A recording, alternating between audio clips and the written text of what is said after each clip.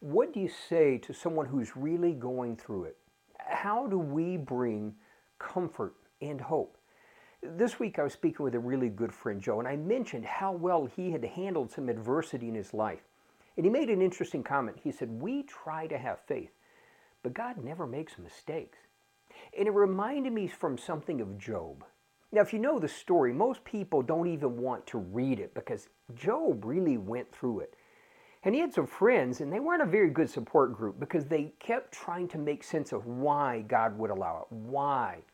And ultimately, the only thing they could come up with in their limited understanding is Job must have done something wrong. Then ultimately, God shows up, and God says, "Who questions my wisdom in ignorance?" In other words, we need to remember God is infinite, and so his wisdom, his understanding is infinite, and ours is really finite.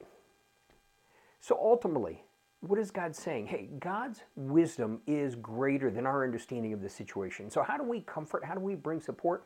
One, my friend Jane, who's gone through more than most ever would, said this. She said, "You know what? God knows that you can handle it." As difficult as things were for Job, God knew Job could handle it. We need to remind people that they can handle it. Number two, as crazy as it seemed, God was going to be glorified. Even though there are times it doesn't seem there's any way, God will be glorified. And finally, God is good and he's merciful and faithful.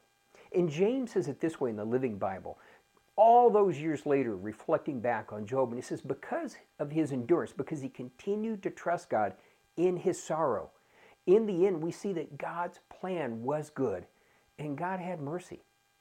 So, what do we tell people? You can handle it. God will be glorified, and in the end, you'll see God's plan is good.